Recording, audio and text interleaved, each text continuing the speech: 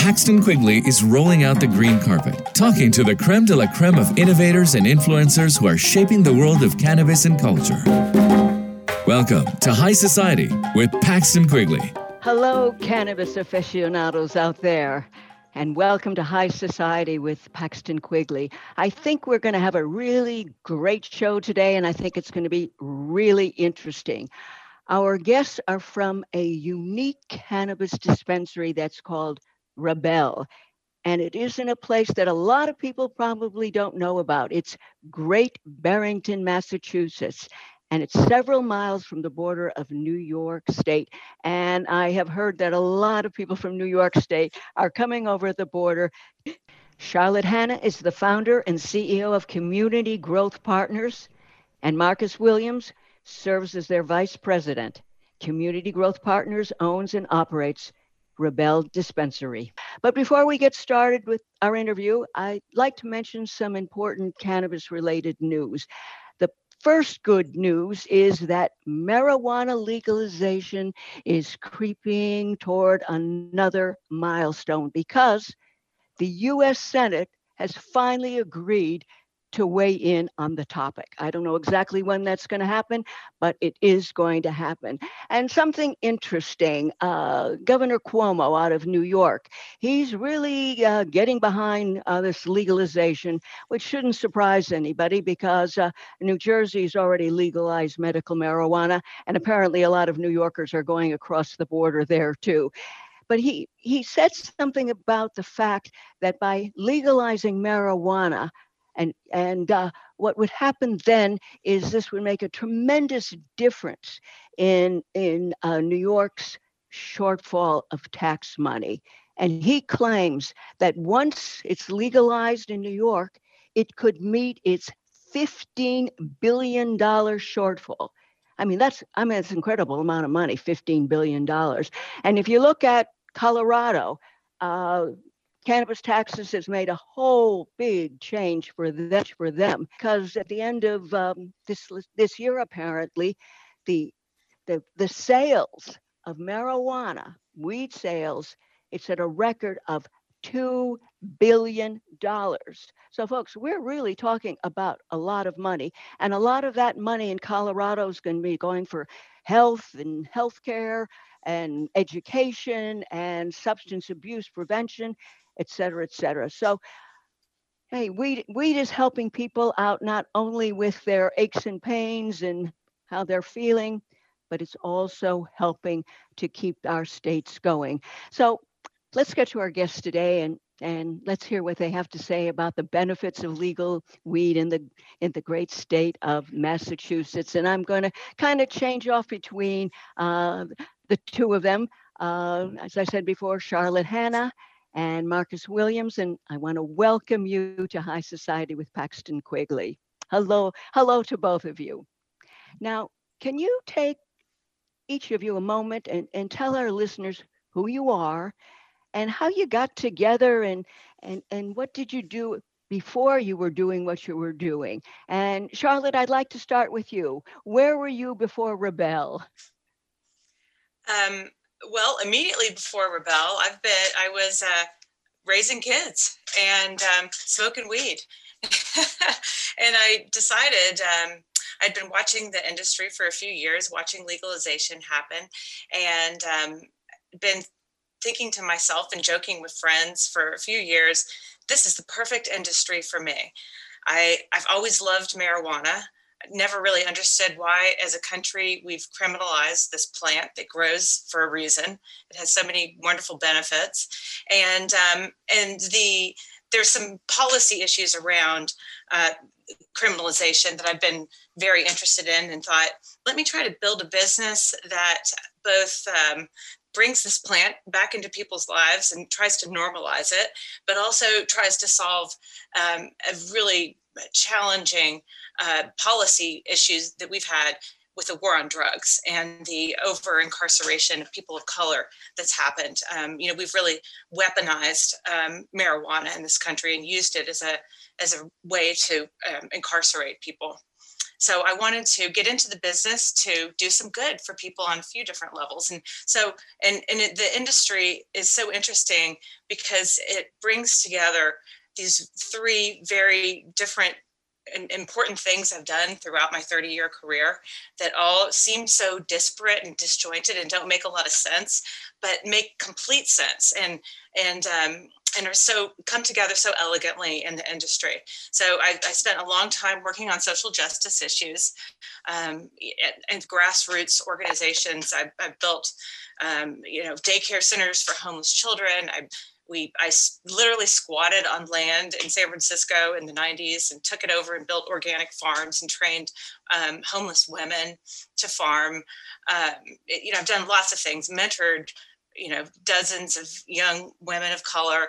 And then I went to work on Wall Street for a long time, believe it or not, and spent 11 years at Goldman Sachs, which really, I cut my teeth in the private sector there and learned, I went from the nonprofit world to the very much for-profit world. And then in the last number of years, while I was raising kids, I went back to my family business and started working in real estate and developing, small New York projects myself. And so all of those things are really very important for the way that we are playing in this industry. It sounds wonderful, wonderful, wonderful. But I want to hear about Marcus. And Marcus, how did you get into the business? What were you doing beforehand? Sure. Prior to getting into the cannabis business, I was working in IT. I'd say the bulk of my professional career was in information technology. My last role before joining forces with Charlotte was systems administration, virtual systems, specifically for a fairly big microchip company called Silicon Laboratories. And I would say there's a lot of parallels in that world. My office in Boston actually started as a startup. That hustle and bustle of really getting in on the ground running in an innovative industry. The Internet of Things, I think, has a lot of parallels to the cannabis industry, just in regards to being a very fast growth industry on the tech side of things. So that's pretty much what I was doing beforehand. I've been a long time cannabis enthusiast and user myself. I've been a genetics collector for over a decade. As you might know, Massachusetts legalized home grow and recreational cannabis in 2016, 2017. At that time, I had been cultivating for quite a while and actually started actively making new genetics. So, just kind of leveraging my tech side, I was doing some community building locally, kind of building a network of local cannabis connoisseurs, exchanging knowledge, exchanging genetics, kind of doing some community building on the cannabis side. I would say I met a lot of really great people through those efforts. And one of those folks just happened to be Charlotte. And we kind of crossed paths a couple of years ago. And, at that point, Charlotte had kind of started doing some of the legwork here in Western Mass. And we started talking about, similarities as far as ideas and things we were interested in. One thing that definitely struck me very early on about Charlotte was her care and concern around having a company that's not only profitable, but does good things with their profits and makes an actual positive impact on the communities that they operate in. And, for me, being a lifelong Bostonian, I was born and raised in Dorchester. It's kind of like, a secondary thing for me to open up a place in my community, and to be able to kind of empower my local community that I come from. That was one thing I think I was very excited about the opportunity of being able to do. And, prior to meeting Charlotte, I can say there was just a lot of difficulties in my hometown in Boston, where it just kind of made more sense to try something new, and on top of that, Charlotte's vision was just so grand. I'm kind of a bit of a grandiose thinker myself. And I think when those forces kind of combine, we kind of both looked at this as like a plot to take over the industry, and we went into things with grand plans. I think we've made good on that. And, I'm really excited to see what 2021 brings about. That's just kind of how we came together, and I guess some of my background prior to joining Rebel. Well, I've been told that the company is progressive. What do you mean by being progressive. Charlotte, can you kind of give us a short take on what is making your company different from all others, possibly? I would say what makes us different is our attention and care to our positive impact, our social impact that we have. I guess you could call us, when I started this company, I wanted to do this social experiment, if you will, to see if you could create a really, truly conscientious, just, and equitable form of a capitalist venture. And so, so we are probably the most diverse cannabis company in the state of Massachusetts, I would say. I mean, we have, I'm really proud of, we set out very ambitious goals for ourselves, and that was noted by our regulators when they gave us our license, that we had the best diversity and positive impact plans they had seen in the entire state. And we just recently had to present our status for our renewal, and I couldn't believe it that we actually did meet all of these very progressive, and I'll call them aggressively progressive goals. and the funny thing is, it wasn't that hard. We just tried. And so I'm really proud of the team that we have. And I guess, we're trying to create this more inclusive economy by bringing people into the industry and looking to, unconventional pipelines for talent that maybe not everybody goes to, but using things that I know from my years on Wall Street that are levers to motivate and incentivize people, but giving them to communities that haven't had access to them. And so that's, I guess, what you could say we're doing that is probably progressive, that our social purpose is so core to our mission that it makes us unique. It's not an afterthought. It's not this side gig. It's not a side hustle that we have to do some little extra corporate social responsibility. We are a just capitalist venture. And it's been fun to see, try to translate that to our customers, to help them know that we're trying to do good too, in addition to, offering the products that we have. Now, I know that there's an organization that's connected with you called Roca Inc., and they do some mentorship programs. How are you involved with that, Marcus? Definitely. Roca is actually an organization that I believe was founded in Massachusetts, in Chelsea. They have branches in many different cities now, but a lot of the work that they do involves helping young men and women that are kind of headed down the wrong path. They may have, a foot in the system, so to speak. They may have some kind of legal challenges. And Roca's mission is to prevent those individuals, those young men and women, from fully getting involved in the system and hopefully turning them around and setting them up on the right path. So they help with academic development, social development, workforce development. It's a very thorough 4-year program.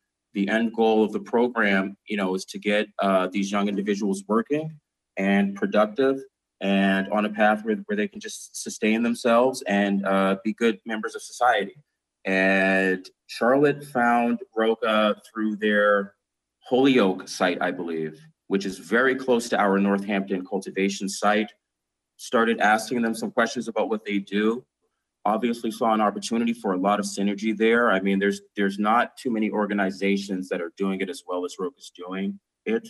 And I think early on, Charlotte, without even having a plan, said we have to figure out a way to get involved with these guys. Sometimes you see such a great opportunity. You may not necessarily have it mapped out, but you feel so strongly about it that you'll find a way. So we just started conversations with Roca. They do a lot of construction jobs, and they've helped us with demolition for our retail store here in Great Barrington. They'll be doing the same for our cultivation site in Northampton. We've presented our business model to Roca. We've let them know that a lot of their candidates are the types of people that we would like to get involved with Rebel. This industry was meant for men and women that come from the quote unquote traditional market. I know we don't really use the term black market anymore, but there's a lot of people out here that have made their bones in the real cannabis market. And when it comes to this legal market, these people that have the most skills, whether it's sales savvy on the streets, whether it's cultivation, in warehouses, they don't have the opportunities to participate in this legal market. And so we look at these young entrepreneurs at Roca, and we directly see an opportunity for them to have careers in the legal market where they can actually put their skills to use. And I'm very proud to say that this is a continuing exercise with us in Roca. We do have a Roca candidate. His name is Inari. He was one of our Roca finalists that we interviewed as far back as February. You know, as soon as we got the retail store to the point of commence operations, we got Inari onboarded. And I'm telling you, this kid has so much sales savvy. He's one of our strongest associates. The people loved him. I mean, I can see this guy, if it wasn't selling cannabis here, this guy could sell, 40 karat De Beers diamonds to some, nation state. He's just Don't give him away. Don't give him away. Keep honestly, him. Keep him. So I mean, that's just kind of the role we're on. And I mean, Roca has access to that kind of talent pool. It just makes a lot of sense for us to align ourselves with that. Well, that's nice to hear. It's wonderful to hear. Now, I know that Massachusetts is very progressive in terms of the regulations in the industry. At least it sounds like that on paper. But is that really happening in everyday life? Is that reality? And maybe Charlotte, you could talk a little bit about that in terms of it being progressive, and on paper. But is it really progressive? Here's what I'll say. It's hard to be one of the first at anything. When I was at Goldman, a big part of the business strategy was don't be first, be best. And so I think, I look at the entire industry in Massachusetts, from both the regulators to, the small businesses like us. We're all a new industry together, and our regulators are very important to the success of the industry. So I want to first start by saying I think that they have very good intentions. However, it's all about the details of how these policy objectives are implemented, where there are lots of challenges. So what has been challenging for me is that I understand why this industry needs to be regulated, because it is new and there's a lot of fear, and it's hard to get communities on board and accepting of the industry coming to town, to open retail stores or cultivation sites. So there's a lot of respect that was built into the regulatory process you have to go through to the communities that are going to host these businesses. But so I understand that that's an important objective, but there have been lots of unintended consequences that have created tremendous barriers for other people in the industry, and it's made it very challenging for social equity to become successful in the state, because the first thing that you have to do is secure real estate before you can do anything else. So suddenly real estate owners are emboldened to, when they know they have a site that can be permitted, are empowered to charge anything they want because they know that it's in the cannabis zone. And it takes a long time to go through all the regulatory steps to open, months. And, we're an expedited operator.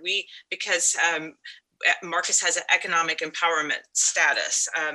And so even expedited, it took us a year and a half to open, and we had to carry real estate for a year and a half without making any money. And so that is a problem. We certainly, the regulators, the Cannabis Control Commission is the name of the entity that regulates the industry, is very open, and they are very responsive, and they listen. It just is hard to make change.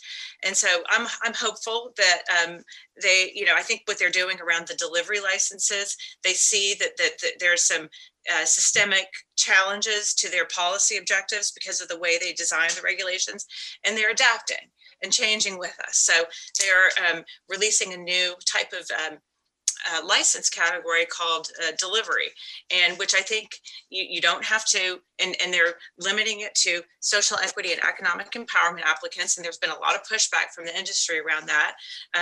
But they're, holding fast in their commitment to that. So, and in that particular class of license, you don't have to get real estate first. You can go through all the regulatory steps, which are still complicated. They could certainly simplify the regulatory process you have to go So through. it sounds like to me. Things are going as well as it can be expected at this point, and that the biggest problem is real estate in the end. But real estate seems to be one of the most important for all industries. I'd like to change the subject to the fact that apparently there are a lot of New Yorkers who are driving up to Massachusetts because there's illegal marijuana.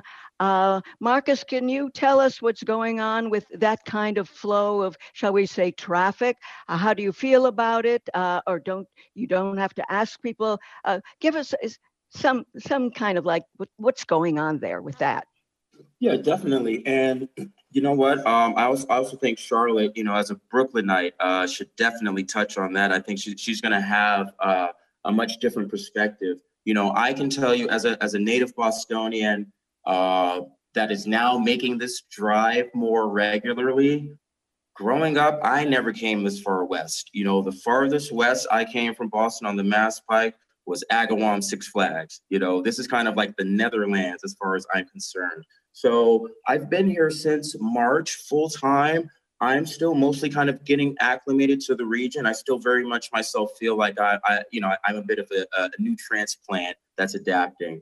But what I can tell you is, and a lot of this just comes from me being a hometown local guy in Boston, I see a lot of similarities here. There's so much rich culture here in the Berkshires. It's just its own destination. Whether you're third generation here, like a lot of the people I have met in town, it's a place that's driven by small business. It's a tight-knit community, and it's also a prime destination, obviously for skiing and wintertime recreation, but just in general, the vibe of this place, the air of this place is so relaxing. So from what I've understood, the New York exodus to the Berkshires has been a summertime trip that's been a thing for a long time. And especially with the COVID now, I think it's even more. I was going to say the one thing that's place. changing is exactly a lot of people just aren't going back anymore. I mean, they're getting comfortable. They're staying here, So this place is definitely going to have a different vibe from before. But just to answer your question, Paxton, I think people just come to this place for that R&R. Even if cannabis wasn't here, this is a place people come to unwind, to feel better, maybe before they go back to that hustle bustle in New York. So if you just add cannabis on top of that, it's just a last mile to that, R&R trip that you're taking to get away from the madness of the city. It's just a natural addendum to the regular Berkshires vibe that's out here. So I think it kind of fits naturally. Well, it sounds like it's heaven on earth. It sounds like heaven on earth. It's so nice. Sounds like to me. Could I just chime in? I've lived in New York City for 25 years, and I can tell you that the key to surviving in the city is getting out of the city. So I've been going to the Berkshires for a long time with my husband, and so I feel a personal connection to that region, and I think that it really has all the makings of the East Coast sort of Napa Valley for cannabis. It's got the arts and the culture and the outdoors, and it's got a funky vibe. So I'm excited about being a part of the cannabis community. Wait a second, I have an idea. You could become the mayor. How about becoming the mayor? You sound like you're on your way to doing something like that. They need a person like you. Now I want to get serious. I'm definitely voting. You're right. You're definitely voting. Okay, I'll come up and I'll vote. Okay. I want to get serious we've been serious, but I want to pretend now that I am coming into your store for the first time, and I'll talk to you, Charlotte, first. And I've got a bad neck problem, and I've tried everything, including yoga.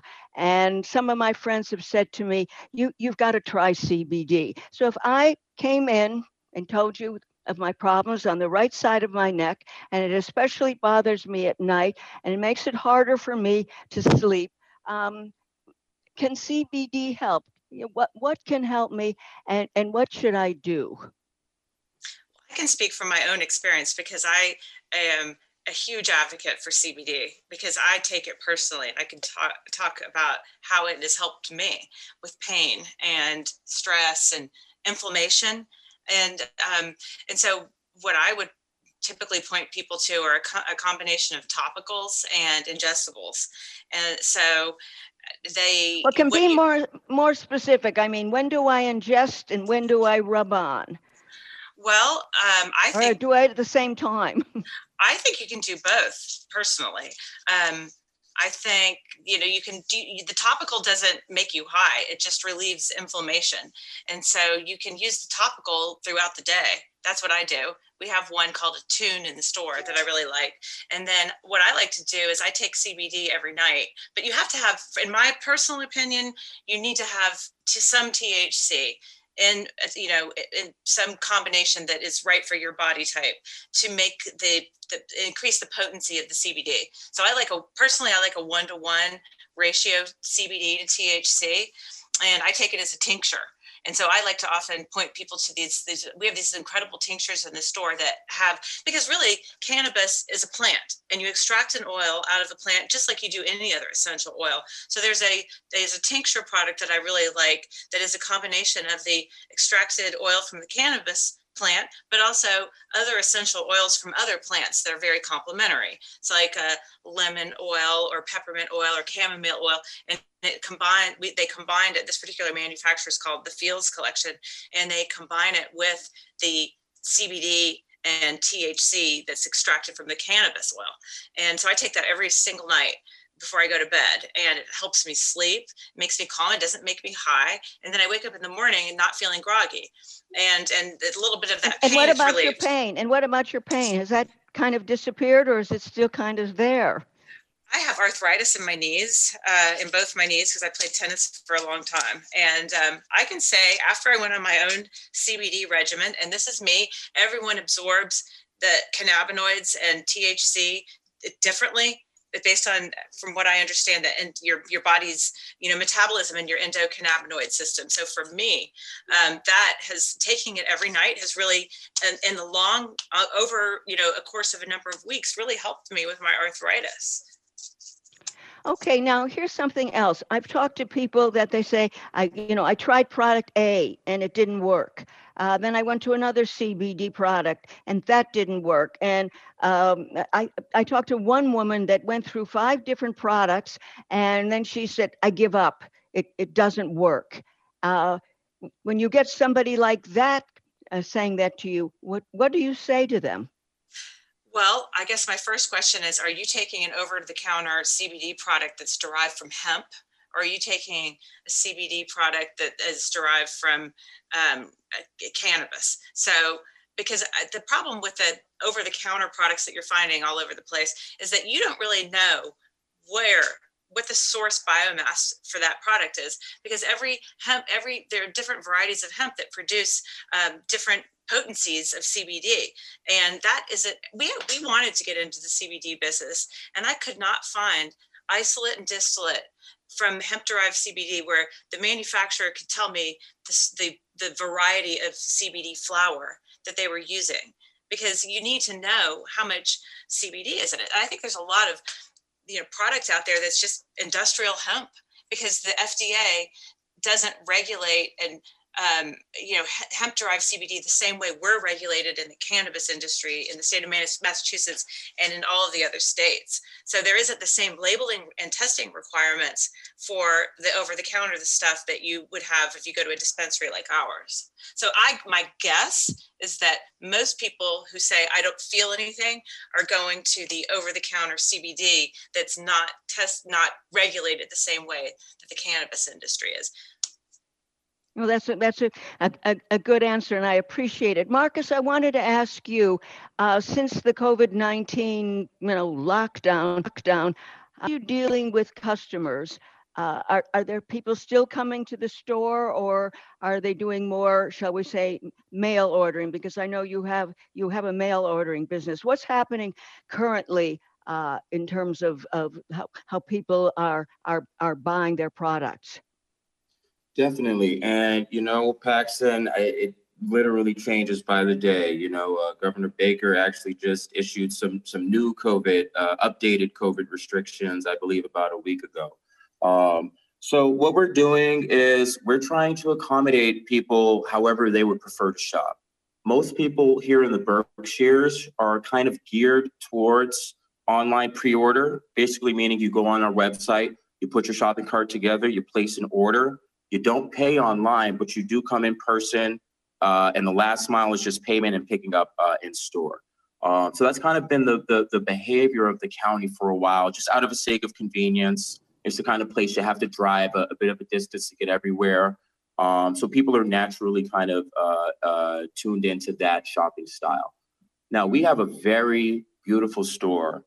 The interior of our store, I mean, I'm just going to go ahead and brag and say it's the best store in the state. Charlotte put a lot of work into that design. The aesthetic is incredible. So it was something that we definitely wanted to show off, you know, obviously with COVID considerations in mind. When we received our commenced operations in September, they were allowing indoor shopping. So we do have people shopping indoors. We do have limited capacity. Currently, the state is at 40% of your normal occupancy. So it is kind of a limited in-store experience. But you know what, Paxton, if you wanted to walk in, if you called us and said, hey, can I walk in? Yes, you can. Can I place a pre-order? Yes, you can. Can I place a pre-order and come in and make changes? Yes, you can. Are you going to rush me out? No. Can I take my time and ask questions? Yes. Is it going to be a super cool shopping experience that's very unstressful, considering that everything else in my life stresses me right now? Yes. That's what we try to do, honestly. Okay, so after the show, I'm going to call you up and place an order. Okay. We're going to hook it up, definitely. But I'm right now in Miami. Now, can I order? I'm in Miami. Can I order online? And how would I get the material, so to speak? Normally, I would say, hey, I mean, what is that? A 12-hour flight? We definitely got you. But with these snow delays, I mean, you might have to just put in a pre-order for pickup tomorrow. But just let us know whatever overnight flight, we'll have it here for you once you get here. Oh, so we can do that. Okay. I hope, you know, you did mention that the government, the Senate specifically, is hopefully getting serious about some of these laws. I know the House approved the Safe Banking, I believe it was, Act, or they're looking into it. Man, I can't wait till they really start to put some motion behind federal legalization. I think the best thing that we can do is ease some of that interstate commerce. I mean, you want to talk about bringing the Postal Service back. Let them legally mail all of these packs that are being mailed anyway. I mean, you could easily solve a lot of financial problems in this country if you make cannabis legal. You know, but until then, it's really, we can definitely send you some accessories. We got some T-shirts. We can send you a bunch of dog cannabis stuff. We can mail out to you. Okay, that sounds good. You know, we'd love to have you on again. We can't talk anymore to you. We've run out of time, but we thank you so much for giving us a lot of, you know, interesting and new information. And I wish you lots of good luck, and come back again in a couple of months and tell us how things are going. We'd love to have you back on. Thank you very much. Thank you so much. Good. Well, folks, I hope you enjoyed our conversation. I certainly did. Remember, the name of the dispensary is called Rebels, R-E-B, some boy, E-L-L-E''S. And if you go to our webpage, which is PaxtonQuigley.com, all of the information is up there, how you can communicate with the good people here at Rebels. And that's our show today. It's December 17th, 2020. Before we go, I hope that you will think about buying my book, Just Try Me. And I thank all the people who have purchased my book called Just Try Me. It's available on Amazon. And I want to wish all of our listeners throughout the United States and actually in the world good health and happy holidays. And until we speak again, stay safe. Please wear a mask and stay home if you have to, so that we can beat this virus by working together. I'm Paxton Quigley.